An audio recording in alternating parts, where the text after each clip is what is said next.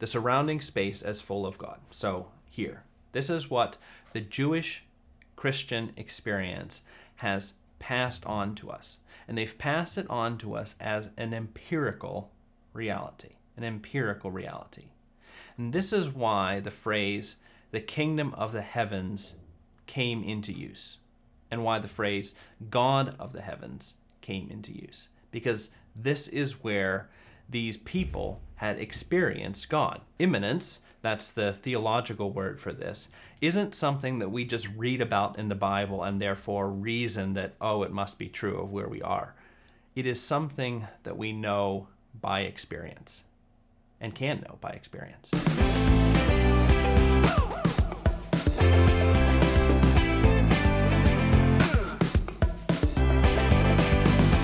Hey everybody, welcome to the Sanctus Forum. I am Michael Stewart Robb, better known as Mike. I'm the director of the Sanctus Institute, which sponsors the Sanctus Forum, these YouTube things, podcast things, if you're listening. And there is a podcast, if you've never known that. The Sanctus Institute is a European institute for theology and spiritual formation. It says it in the name. What we're aiming to do is encourage the European continent, the whole thing, in theology and spiritual formation, but we do it primarily through European churches and ministers. So if you are in one of those categories and want to stay connected with us, there is a website, not a great website, but a newsletter, not a terribly great newsletter, but a perfect way to stay in touch with us and to know what we're doing. So go on over to sanctus.institute to find out about that, or just subscribe to the YouTube channel and you'll hear a little bit about the sorts of things that we are interested in.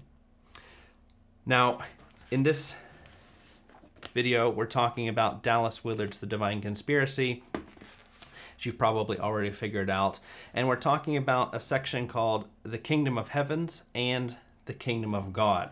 Now, Dallas is mainly trying to explain the term, the kingdom of the heavens. He just loves this term, and I think he sees such a beautiful richness behind this concept. And I just want to point out here, you kind of have to look at the section before to sort of see where he's going with this. He talks about the surrounding space is full of God, and he talks about Matthew, which is the only book of the Bible where we find this term, the kingdom of the heavens.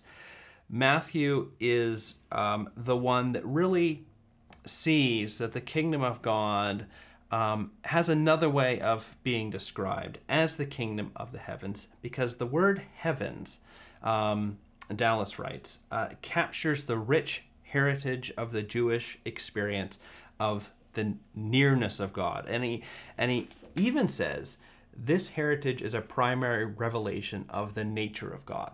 So the God we're dealing with is a God who is there in space, is near. Perhaps not one who has to be near, but certainly not one who has chosen to be distant. And deism is kind of the word for that, this idea that there is a God, but he's fairly distant. That's kind of the general idea about God that is in Western culture, at least. This idea that, yes, there is God, there's sort of something out there, something higher, but not something that's all that close to us and what we are doing and active with us and willing to speak to us and willing to show himself to us. So that's what Dallas is sort of pushing back against. And right, he says here, this idea is so largely lost to the contemporary mind, right? So all these books that you read about the world, about cosmology, none of them have anything to say about the experience of God close to us. And Dallas thinks this is an empirical thing, something that you can seek and most likely find if you look for it in the right way. Now, in this section that he is dealing with today, he mainly wants to sort of point out that the kingdom of the heavens and the kingdom of God is not like just two different names. He wants to say that these are two different, very real descriptions for the same thing. And he uses C.H. Dodd, who's a sort of an old biblical interpreter, to sort of say what the general opinion is. The general opinion is that Matthew just sort of needed a different name for the kingdom of God because his Jewish audience just couldn't stand hearing that phrase used over and over and over, kingdom of God, kingdom of God, kingdom of God, because they had a respect for the divine name, and therefore he kind of finds a suitable alternative. And what Dallas wants to say is, no, it's actually not that simple. What he's doing here, that is Dallas, is he is using what's called in the theory of distinctions a distinction of reason. Dallas's metaphysics classes, he would assign this book by Francisco Suarez, who is a late medieval metaphysician, on the various kinds of distinctions, and the whole class would have to read this. And he goes through 3 different categories of distinctions, and I won't go through them all now, but the distinction of reason has 2 kinds. And I won't even talk about the other kind, but there's this one called the distinction of reasoned reason. Now, the distinction of reasoned we use all the time.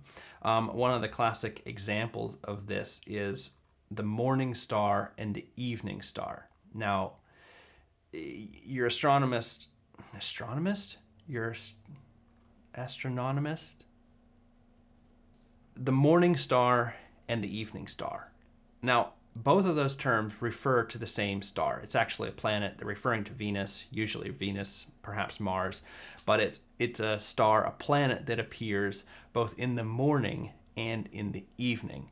Now, those terms don't refer to it in the same way. They're referring, the one, obviously, to the fact that it appears in the morning, and the other, the fact that it appears in the evening. Another example is you can refer to that guy on YouTube whose hair is kind of Medusa-like and is in a different position every time he shows up on camera, or you can refer to the guy who is the husband of Katerina, Rob, my wife. So you're referring to the same person, but you're doing it in different ways and different meaningful ways.